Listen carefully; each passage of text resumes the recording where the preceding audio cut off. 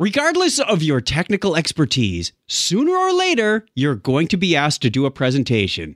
And preparation is the key to success. Before you reach for PowerPoint, there are a few things you need to know. Welcome to Breakpoint, the ServiceNow Developer Podcast. Here's your host, Chuck Tomasi.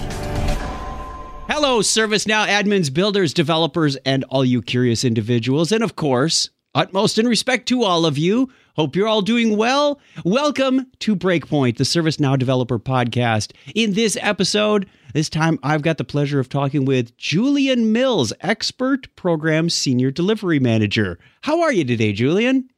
Hey, Chuck, how's it going?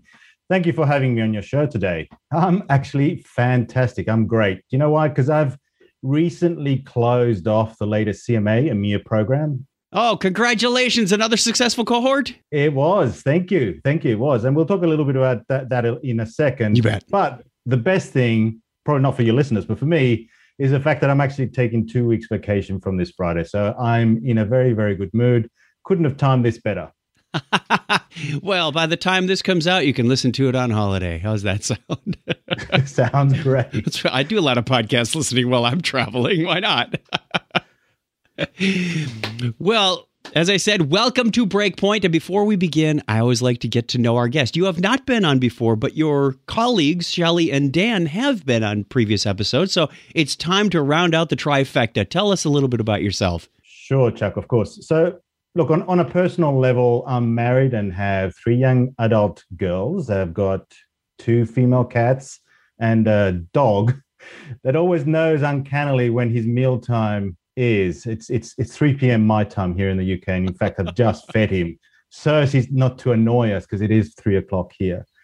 And so every time 2:30 comes along, he comes up on my chair, stands up on his hind legs, and starts pouring at me, saying it's time for his dinner or his breakfast. We call it breakfast. How does he adjust to BST? I mean, how does that work? Yeah, I don't know how he does it, but he knows what time it is. It's uncanny. It's uncanny. So I've had the privilege to have lived and worked in a number of countries. So I was, I guess, born and raised in Spain, went to university in Australia, and then stayed there for 25 years before moving back to Europe and settling back here in the UK for the last 10 years. Professionally, I've been in IT all my life. I started off as a programmer and then finding my sweet spot as a project manager or program manager, and the role that I've had for about 20 odd years, working for organizations such as the Commonwealth Bank in Australia, EDS, that is no longer, Oracle, PeopleSoft, that is no longer, CA, that is no longer. I don't know whether that's a pattern. Julian, that sounds like a scorched earth policy. But yeah, I've been around a little while, and in fact, I've landed here at ServiceNow, and it's been 8 years. So 8 good years. Just waiting for Bill's email of anniversary recognition to come through in the email. It's in the mail, and it's been a great 8 years. Those are always fun, aren't they? When you get that email from Bill with the animated gift signature. I got mine on the 7th of June. It was a lot of fun.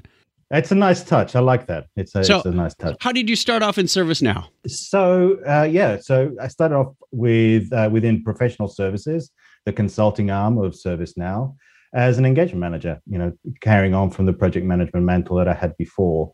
So implementing solutions for customers, and then moved on. So I spent about 3 years doing that, and then I moved on into the enablement services, so providing material for our consultants to consume and get up to speed with new products that were coming out, et cetera, et cetera. I also taught our internal 3.5-day engagement consulting class, which again got our consultants ready to face the big wide world there of customer implementations. Then I joined our training organization as a curriculum manager, and finally dropped into my current role, which I've been doing for the last 2.5 years. And as you said, alongside my co-conspirators, Dan and Shelley. And it's I run the 6-month certified master architect program here in the EMEA region, and the one I referred to earlier that we had just closed off. Congratulations on that again. And congratulations to everybody who participated and went through that. It is a lot of work, but it is very prestigious. This is our highest level certification we've got, correct? That is correct. It is, like you say, it is a lot of work. It's 6 months. It's a 6-month program. It takes a final exam, which is really tough. Anybody that has gone through it will attest to that. But again, everybody that's gone through it has said it's a marvelous program. Not that I'm saying that. That's what they're saying, and it's a great program. I love seeing all those little shield icons come up on LinkedIn. It's a lot of fun. If anybody's interested in that program, I'll have a link in the show notes, in the description on YouTube, etc. Real quick, verbally, it's devlink.sn/CMA. Will take you to the page that tells you all about it and how to register. But be warned, it is a pricey package. So, but it is well worth it. A lot of our partners are getting into that, right? Totally. Yeah. We've got a big proportion of our alumni, as we talk about them, being partners. Absolutely. Yes. All right. Let's turn a little more personal for a second. You mentioned your family. When you're not at work, what do you enjoy doing? Yes. So I think life has changed a little bit over the last number of years. I've got three girls. They're young adults now, and I'm finding that I'm getting a little bit more time to myself, less Ubering around over the weekends. And so I get time to do stuff that I want to do. I am a frustrated landscape photographer, though. Frustrated because I never seem to have the time for one reason or another. I never seem to have the time to either take the photos, or if I do take the photos, don't have the time to actually process them to my liking. And also living in the UK, I don't know whether you know this, but the sun doesn't seem to be here very often. So I like, because it's landscapes, I do like to have a nice light for my photos. And that is not often the case here in the UK. It was in Australia when I used to live over there. I did some photography there, and that was amazing. The light is amazing there. But well, you know, the you got to look at it differently, Julian. The clouds avoid shadows, so you get a nice even lighting. I learned this from a filmmaker. They do a lot of their filming in when there's overcast, because it doesn't cause any shadows, and they don't have to put up secondary fill lights. And so think of the positives. Moody, yeah, you get the mood and the atmosphere. Absolutely. Or if it's really cloudy, you go black and white. Indeed, that can be very effective. Absolutely, yes. And to augment that too, I've actually just recently got into drone photography. So that's photography and videography, right? So these drones these days have amazing cameras, and so the shots that you can get from up above are just spectacular. They do. My son-in-law got one, and I am amazed at what he can do with that thing. It's just, and we've just been flying it around for fun, going, yeah, no, it's amazing. The gizmos these days are getting smaller and smaller. Cameras are getting better and better. The lenses are just superb. Sunsets are a lot of fun too. Just watching sunsets from the air. It's like being on your own private hill, but you don't have to climb. Right. Indeed. You've also dabbled with a few other things during this COVID era, I understand. Yeah, well, you've got to keep busy, right? So I did do some wine making. The kit kind, you understand. It's not a vineyard that I've got in my backyard, just the stuff that you buy sure. from a shop.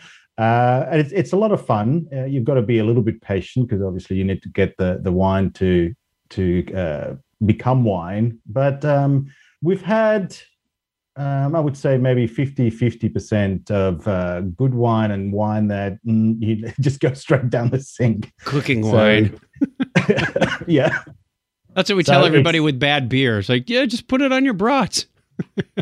Indeed. And speaking of beer, I also do some beer making. That's a lot easier. I think the end result is a lot more consistent. But lately, at Christmas, I got a candle making kit, and I've had a bit of fun sort of going through that process of making candles. It's actually relatively easy from a starting perspective. You use a little bit of imagination to then start to be a little bit more sophisticated with the types of candles that you do. But yeah, having three girls and my wife in the house, I've always got a endless supply of demand. So there's always a need for a candle, a scented candle, a colored candle. Of course. And they make great gifts. Indeed. Yeah. And the kit came with some nice little tins that you could use. So it's all very well packaged. You busy man? Anything else? Time for anything else? Not much, and in particular, not now with the COVID. Although things are opening up here in the UK, but being here in the UK at the foot of the Europe is great, right? Because you can take a 2-hour flight and be anywhere in Europe, or most anywhere in Europe, and spend a weekend away. New culture, new food, new sights, new everything, and it's just a great thing to have at our doorstep. And that's one of the minor reasons why we moved over from Australia. Very nice, very nice. Thank you for sharing your insights as to who Julian is. Let's pivot now and focus on a common use case for many of our listeners that they either have come up against or are going to come up against. The old, tell us about the solution you've built. I mean, that's a common one. I'm sure there are many others where our listeners would be in the position to do a presentation, but I've seen this one done well, and I've seen it done poorly. From our hackathons to C-suite meetings, honestly. Obviously, the listener's been asked to present because they are the subject matter expert. You built it, you're the team lead, whatever. Now, I know the temptation, even for me, is to go grab PowerPoint and start putting pictures and bullet lists and, what's the best way to start this? Yeah, it's a good question, Chuck. And in fact, it's one of the things that we do cover off in the CMA program, hint, hint. It's something that is so critical for the people that we're trying to get out of the program, being able to communicate appropriately at a senior level. And of course, to do that effectively, you need to be prepared. So just like painting, the prep steps, as much hard and boring work as there may be, they will determine the success or otherwise of your presentations, right? So imagine you're going to paint. The activities of spreading the drop cloths, washing down the walls you're painting, filling those holes and cracks, interminable type stuff, sanding them down, applying the primer, applying the painter's tape to protect the areas you don't want painted, cutting in. All of that stuff is the prep work that you need to get done to then finally, get out that roller and plaster that paint on your walls that looks so nice. But without that prep work, that painting is just not going to be as effective.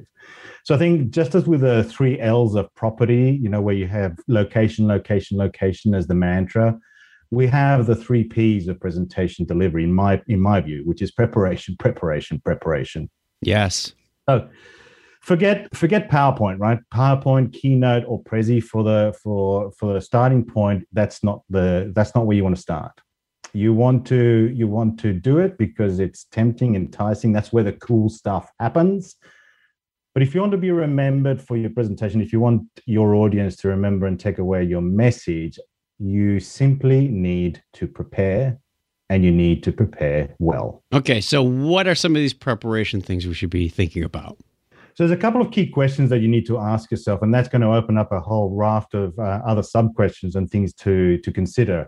But simply, there's a couple of things. Who is your audience going to be? Is it going to be teammates, your colleagues? Is it going to be customers, other interested parties, randoms, maybe such as, people that you might bring in at a knowledge conference, for example?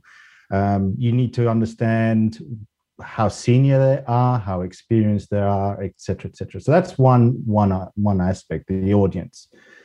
The other aspect is the purpose. What are you trying to achieve with this presentation, right? Is it to persuade? Is it to convince? Is it to teach? Is it to inform? You need to be very clear in your mind, because that's going to determine how you put this together, of the purpose of your presentation. Excellent. Those two. Who's your audience and what's the purpose? And is that it? I'm done preparing? Okay, let's but not quite. Okay, let's back up and go to the first one. Know your audience. Why is this so important? Why is it at the top of your list?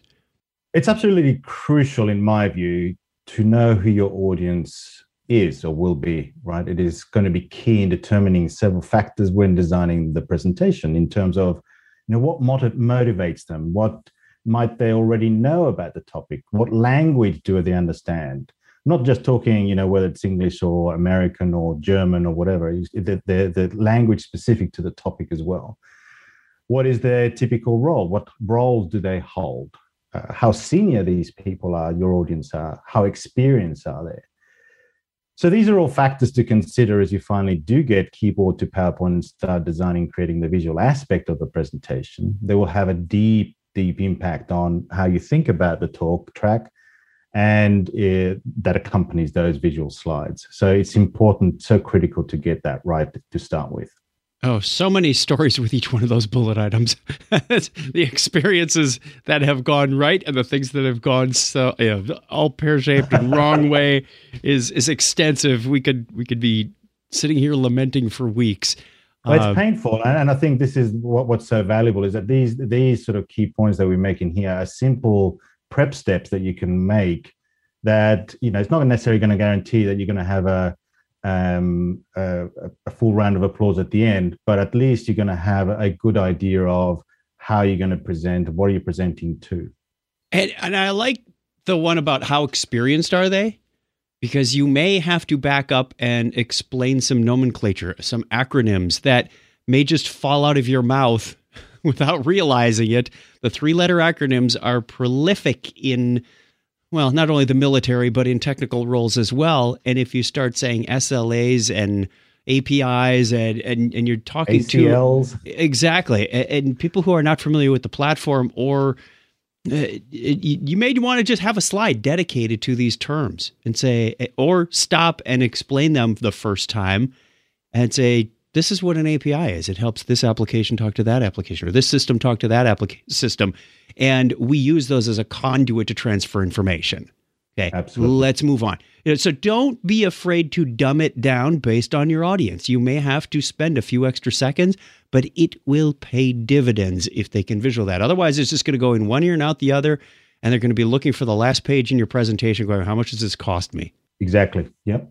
Now, I do remember a story. You brought this up. I said there were a number of stories in those bullet items. There's one that came to mind that my brother told me not too long ago. He was asked to do a scuba presentation to a bunch of 10-year-old kids. And he said, now, before I show you all of the equipment, I'd like to tell you a little bit about the history of scuba diving. And one little boy raises his hand and he says, Mr. Tomasi, what's history? So, don't underestimate your audience. Let's talk about those desired outcomes, because you mentioned, is it to inform, is it to educate, is it to influence or inspire, or what is the outcome of this? How do you find that out? Yeah, I mean, there's several aspects to this, but typically, depending if it's a managed presentation, if you haven't been invited to come and deliver a presentation, you have probably been told, right? There's a brief that you have to follow. This is the brief. Please present to this. You may have been given a verbal brief as well. So it just depends. But if this is something that you're driving, then it's up to you to come up with those outcomes, what that purpose is, right? And these will be influenced in some way by the audience that you're going to be accepting or coming into to hear you.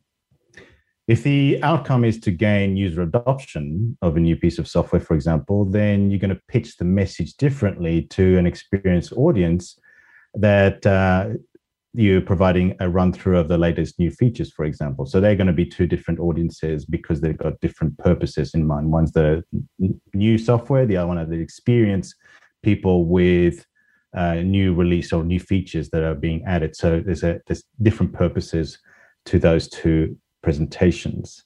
Be extremely clear, therefore, in terms of the outcomes that you're working to. We're typically biased ourselves, and we're going to be tending to talk about what is interesting to us. Amen. Personally, not necessarily what would be interesting to the audience. So if you want to be impactful, focus on these desired outcomes, focus on that purpose given the audience that you're expecting. Yeah, and I saw this in our recent hackathon. that we had for CreatorCon, there were some great things produced, but the purpose of the presentation completely missed the mark. And several teams didn't even show the solution. So they were just talking heads and had some slides to show, here's the flow in Flow Designer. And frankly, I never really got excited over what it could do for me. So there's this storytelling that has to happen. So Julian, I'm passionate about managing my time. So tell me more about the importance of the presenter to know their time constraints. Yes. I think as humans, we're actually pretty bad at gauging how long things are going to take without actually having some form of experience at it first, right? So whatever the situation, there will be an expectation of how long you're going to be taking for the presentation. It could be a 5-minute update in a status meeting, for example, or it could be a 40-minute presentation at Knowledge. It could be a 2-hour technical run-through with a customer's architects, for example. In every single case, you are going to be bound by time, unfortunately, and the expectation is that you will do your job in that time, the presentation itself. Or less. So the only way... I want to add that, or less. Well, I mean, yeah. And there are a couple of other considerations we'll cover off as well. But the only real way you're going to know how long your presentation is going to take is to rehearse it, right? And by rehearsing, I don't just mean in your head. That's the easy way of doing it, or the wrong way of doing it, because you just will not get the right effect. You don't do it properly. Also guilty. So yeah, that's not the way to do it. The way to do it is you physically speak the words out loud and you go through the slides as you would in the actual event. So it's critical that you do that seriously. And there's this weird phenomenon that it always takes longer in the quote unquote production release. I can practice something 14 times and go, this will take me 13 minutes or 42 minutes or whatever. Every time I get on stage or I get in front of the camera or whatever up to the podium, and it takes longer. So budget that time in and be aware if you need to spend time for Q&A. That'll shorten your presentation time too. Exactly. And I think too, it's obvious, but I'll say it anyway, right? Don't leave your rehearsal until an hour before the actual presentation, because you will not have sufficient time to adapt, edit, etc., etc. So look, just like the painting example earlier, making the effort to prepare is going to improve your final delivery significantly. Now, look, we're not expecting everybody to be TED talkers. It's interesting to note, though, that for that kind of delivery, speakers follow a 9-step process that includes at least 15 rehearsals, so that when they present, they're flawless. Now, that may be your style. You may want to be that flawless person. But I think the point here is that you do need to practice to be at least acceptable in terms of delivering a good presentation. What? No turning your back to the audience and reading the slides to them? Oh, that's a good point for another day, I think, Chuck. But exactly. That'll be in the delivery message we present later. We're still preparing. Indeed. Right? We've only just started preparing. Are we going to be doing 15 rehearsals for a 5-minute status update? I mean, that seems a bit excessive. It does. Yeah. No, it's horses for courses, as I usually say, right? So obviously for a 5-minute update, you may do a couple of rehearsals to make sure that at least you've got the right bullet points in your head that you want to emphasize as part of your presentation. And I love what you said about talk through it, because what you initially wrote down, and especially if you did this a few weeks ahead of time, do it again a few times right before. I do this every time and go, what was I thinking 2 weeks ago? These two things are completely out of order and would sound much better this way. We did this with the keynote for CreatorCon. We were switching things around right up to the last minute. As many times as I read that through, there was always something inside me that said, this feels awkward. I don't know why. And then I tried reordering it and it came out much better. So what about those longer presentations? So, yeah, absolutely. So when you're looking at those longer presentations, this is about rehearsing and understanding, going back, I guess, to the original point about be aware of where you are in terms of the presentation so that you do end and finish on time, right? So having that knowledge of your presentation will allow you to flex, change tacks, maybe skip some slides if you needed to, just in case you're running short on time for whatever reason. You may have more questions than you'd anticipated. You took a little bit longer, to your point, to deliver the message than you had originally anticipated. So be very aware at all points throughout your presentation as to where you are. That gets kind of to the delivery thing too, and we'll get this in a future podcast, is have a clock in front of you that you can see to know if you are on track or not. I've been in 90-minute presentations where I am 50% of the way through the deck and I have 15 minutes left to deliver. I went, it's time to put the accelerator on the floor. Know how to shorten the message when you need to. I went, okay, I'm going to give you the message. Also, if you've got interactive questions, that's going to throw your clock off dramatically. Know how to control those questions. There may be a time, and we're kind of getting into the delivery, but you need to plan for this. Are you planning to save Q&A for the end, or are you planning to have questions throughout? Because if you have questions throughout, you're going to have to really watch that clock and know how to park some of those questions. Say, great question, long answer, let's follow up afterward.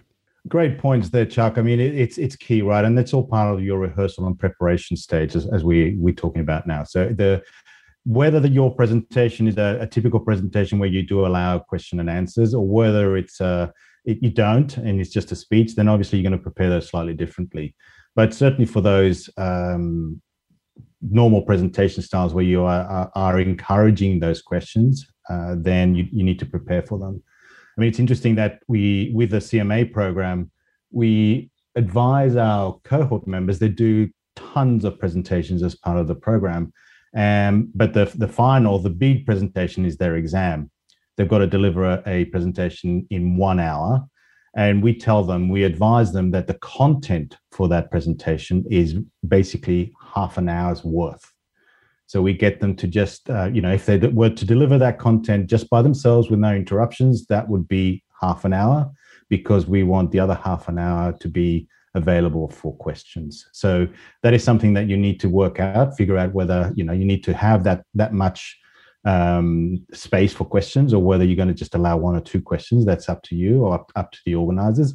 But it's important to bear in mind what is the expectation and how you want to drive that conversation or that presentation.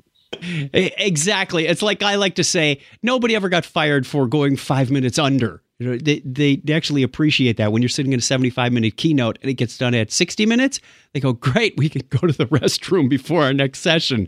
That's better than sitting there at 90 minutes and everybody's squirming, looking at their clocks, and things are just off schedule. It's like the doctor's office. Once the first patient runs late, everybody the rest of the day is going to run late. So let's talk about a little bit of time management. What if, and I've seen this happen, what if you're given 15 minutes on the agenda and someone before you used up 10 more than they should have?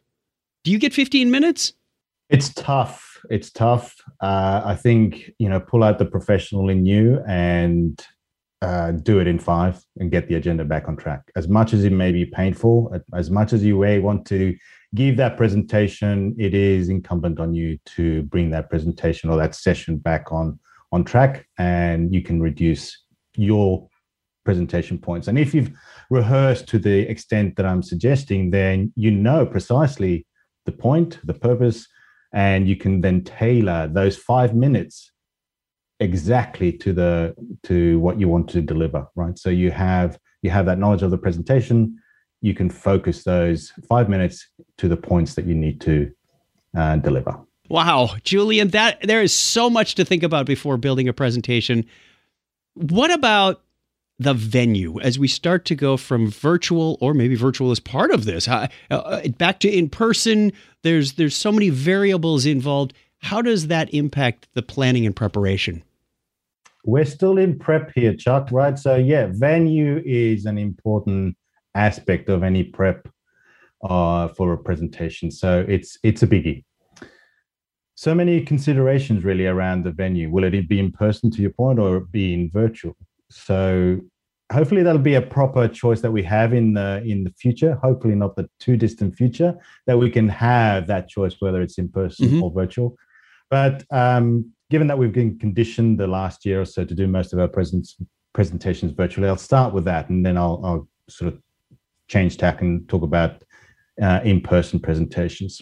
Mm-hmm. So given virtual presentations then, that it's been the norm, right, the last 12 months or so, we're so used to them, we probably now no longer think about this as being something special or different, and we might skip this step. But I think it's important that you do take a little moment to think about some of the points I'll be making, to make sure that you've got those covered to give the audience the best experience possible. So if your presentation is to be virtual, then I think there's a couple of aspects that you want to think about. So will the audience be able to connect to the meeting tool? Do they have it? Do they have to download it? Can they connect via mobile? Is it available in that way so they can do it while traveling or doing other chores? How will you manage the audience? Are you going to be expecting them to open chat, or are they going to be interrupting you? Are they going to open their mics? Will it be simply a voiceover? So you just talk all the time, and maybe it's just a chat conversation on the side. So there's a couple of things to consider there. There's also the bandwidth issue. Some of us are lucky enough to have reasonable bandwidth. Other people in other countries, not so much. So is that going to be an issue in terms of what you're going to be presenting? It could be video, it could be audio. There could be other tools that you use that chew up bandwidth incrementally. That could be a problem. Whiteboarding, more cameras, higher resolution cameras, all that sort of stuff takes a moment to reflect on and see whether that's going to be an impact or going to provide any issues with your audience. Again, know your audience. Do you know the technology? If you've been asked to present and provided with a different set of tools, because that's the way the presenter or the organization is wanting you to present, are you familiar with those tools? Be able to go from sharing to chatting to muting to whatever it is that you need to do nice and seamlessly and professionally. Oh, I can't tell you how hard it is to watch presentations and see somebody fumbling around with PowerPoint is in the wrong mode. PowerPoint is in edit. PowerPoint is showing me the presenter's slides and notes. Like, you clearly didn't practice and don't know your tools. I mean, I've seen this at senior VP levels, and you should know how to present by this point in your career. It's disappointing. So it's odd that, and somewhat humorous, that the technical people know their way around PowerPoint better than some of the others. It's a dead giveaway, Chuck, right? I mean, if you can see people that are struggling to share their screen and share the wrong side of PowerPoint, and it's obvious that they haven't practiced this, and that's a key, right? A key no-no, really. And then one final point here, Chuck, is the virtual presentation or virtual presenting, for whatever reason, always seems to take a lot longer than doing it in person. And so it's also, you get fatigued, particularly when we've got this situation where we've had to do virtual presentations for 12 months. People are Zoom fatigued, if you like. And so it pays to be cognizant of that and provide breaks if it's going to be a longer session. Provide people the capability to sort of wind down a little bit before you carry on. So it's something that you need to keep in mind as well. Great point. It's not just tiring for the presenter; it's tiring for the viewer as well. That we discovered this at CreatorCon. We shortened a lot of our breakout sessions, a lot of our labs, a lot of the content down so people could consume it easier without getting that Zoom fatigue, as you called it. Okay, what if we talked about virtual? What if it's in person? Yes, so this is something that people skip all the time, and I was guilty of it myself when I first started. But I do strongly recommend that you visit the venue in person, or if that's not possible for travel distance reasons, whatever, get somebody to take photos of the room that you're going to be presenting in. Excellent tip. Right? So that's going to give you details of the layout, potential seating arrangements, where the windows are, where the light's going to come in, where the projector's going to be situated, where the screen is, where the entry doors are. You don't want the entry door being behind you as a presenter with people streaming in midway through your presentations. Any obstructions that you can't move, whether it's pillars or cupboards, maybe some plants that are too big to move, right? So really try to figure out what you can do with that room, where the things are, so that you have a good feel as to how you're going to be able to deliver that presentation in its best format. Yes, I've often gone to Snugs and developer meetups and whatnot, and show up plenty early. I mean, at least an hour early, because you're going to have AV issues to deal with. You like you said, Julian, don't feel uncomfortable if you need to move the podium from the left side of the floor to the right side of the floor, because that's a better view of the audience. That sort of thing this is your presentation. Make it as effective as possible. Don't go, oh, well, this is the customer's conference room. I really shouldn't. Yes, you should. And if you don't, it reflects on you as a bad presenter. Absolutely. So the key point is that if you're able to make changes to the room, sometimes it's a bit difficult to do so. But if you're able to make changes to the room to make the presentation more effective, then absolutely and totally do so. And there's different layouts that you may encounter. Tell us a little bit about that. Well, yeah, I mean, that depends on the purpose. Again, is it going to be a training presentation type style? So you may want to think about, is it a classroom setup where you just have, rows of desks and chairs? Is it going to be just a speech presentation type style where you just have rows and rows of seats? Or it could be a variation. You might have, you've got group work embedded as part of your presentation. You may want to have circular tables with chairs around them dotted around the room, right? So it just depends really on the purpose of your delivery on your presentation, and you can then make these changes or set up the room and the desks and the chairs according to that. Yeah, we've done a number of workshops where we get to the hotel and they didn't put in the round tables for us. I went, okay, that's why you show up early. If class starts at 9, you show up at about 7 to get those, because you're going to have to find the facilities person. You're going to have to find and get those things swapped out. They take time, and you want it ready to go when your attendees show up. Oh, yeah. Absolutely. So alongside that, in terms of the capabilities of the room, make sure that you also understand what is the capability of your machinery that you bring in the context of the room. So I had a situation some time ago when I was running projects as an engagement manager with ServiceNow, where I had my laptop with me, shiny new presentation. I was going to go there and deliver a kickoff.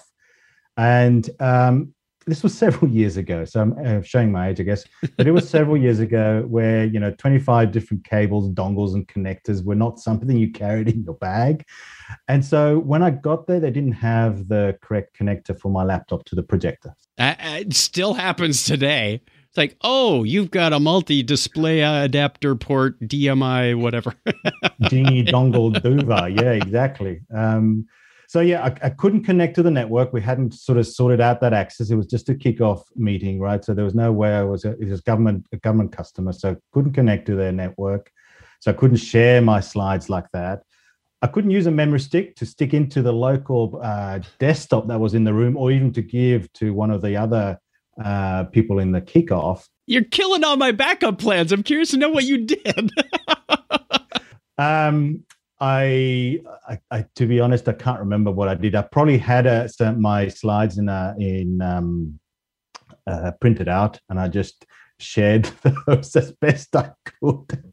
I would have asked for a whiteboard. Wheel in a whiteboard. I'm going to draw the pictures real fast that I had on my PowerPoints. Yeah, it wasn't my best start in any way, shape, or form. So lesson learned, right? So always try and get there, to your point, as early as you can. Make sure that all the material, all the techie stuff is ready for you, and you know what you can and can't do with your laptop, your dongles, your USB sticks, etc. Yes, I have a bag of wires like that now. Wow. there's USB to anything or HDMI to nothing, and memory sticks galore. It's because somebody inevitably, if it's not me, somebody else will ask, "Oh, do you have an Apple to HDMI Lightning to?" It's like, yes, I do. Or we can put two things together to make one. So it's often helpful to have that, along with the things you don't normally think about. A clicker, so you can walk up to an audience member and answer their question while still advancing your slides. I have 2 clickers because often one, for whatever reason, fails me. I wouldn't recommend a laser pointer. We'll get more into the presentation part of it, but the preparation is be ready for those unexpected things. In Julian's case, I always have a plan A, plan B, and plan C. Plan A, get some adapters so that you can connect to their projector. Plan B, connect to the network or use their laptop to connect to your OneDrive or Dropbox or whatever account. Plan C, have it on a memory stick. Plan D, have some printouts, at least, those key visuals that you want, because ultimately the slides are a visual aid. You are telling a story. You are making a point. We're kind of jumping ahead a little bit into the presentation part of it. But so, Julian, as we were talking, it dawned on me that presentations, especially for this audience, you'll love this. Presentations are a lot like integrations. Ooh. You are communicating between one party and another, a person to person or person to group or group to group, whatever it is. The presentations are like integrations. I need to get you to recognize what my vision is. I need to get you to agree with what my opinion is. I need to get your approval. That's really what it is. It's all about protocols. We've got to, and before you do any integration, there's a host of questions that are asked. Is this unidirectional, bidirectional? Is it nightly? Is it daily? If you want, I've got that whole thing lined up on our integrations video series overview. But you were talking about the preparation about where are you going to be presenting? Who is the audience? And I'm thinking, this is just like an integration. It really is. Absolutely. It's cool. That's you came that all by yourself? Came up with that all by yourself? I did. That's just my technical mind always in gear. That music is always in the back of my mind. So cool. That is so to point. Yes. So if that helps any of our listeners, start to recognize presentations, you go, hey, this is just an integration. I'm communicating. I'm moving information from one place to another. And you definitely want a stateful transition so you get acknowledgement that your information was received properly. Ooh, how's that for a tie out? I really wish we had more time to talk about the technology in this episode, but we are going to make this a multi-parter. This one is running a little longer, but more good stuff. Oh, Julian, it has been a joy. And like I said, so many stories this conjures up. Yes. we could go on for a long time over many pints. Thank you for giving us a lot to think about in terms of the preparation. And we are definitely going to have to come back and get together on this topic because, like I said, there is just so much more to be had here. And we're just preparing, right? We're just preparing at this stage. Yeah, that was a lot on preparation. I know there were a lot of bullet items in there. I'll try to get as much of that into the show notes as I can. So if we're listening to this and go, oh, I really need to do that, we'll have a way to copy and paste it out of there somewhere. So Before we let you leave, can you let the listener know how to get in touch with you? It just via email. Julian.mills@servicenow.com is the easiest, most expedient way of getting in touch with me. Thank you very much. And thank you, wonderful listener, for joining us today. Don't forget to check out the other ServiceNow podcasts. You can find them at community.servicenow.com under the resources menu, or my own personal favorite shortcut, devlink.sn/podcasts. Subscribe to this podcast. It's free, and you get it automatically delivered to you if you do that in your favorite podcatching client. Again, thank you so much for sharing with us today, Julian. Great session, Chuck. Thank you for inviting me. And if you will have me back, I'd be very happy to do so. Please let us know what you think about this podcast. You can leave feedback or ask questions in the ServiceNow community. For more great information on ServiceNow development, check out the ServiceNow developer portal at developer.servicenow.com. Thanks for listening.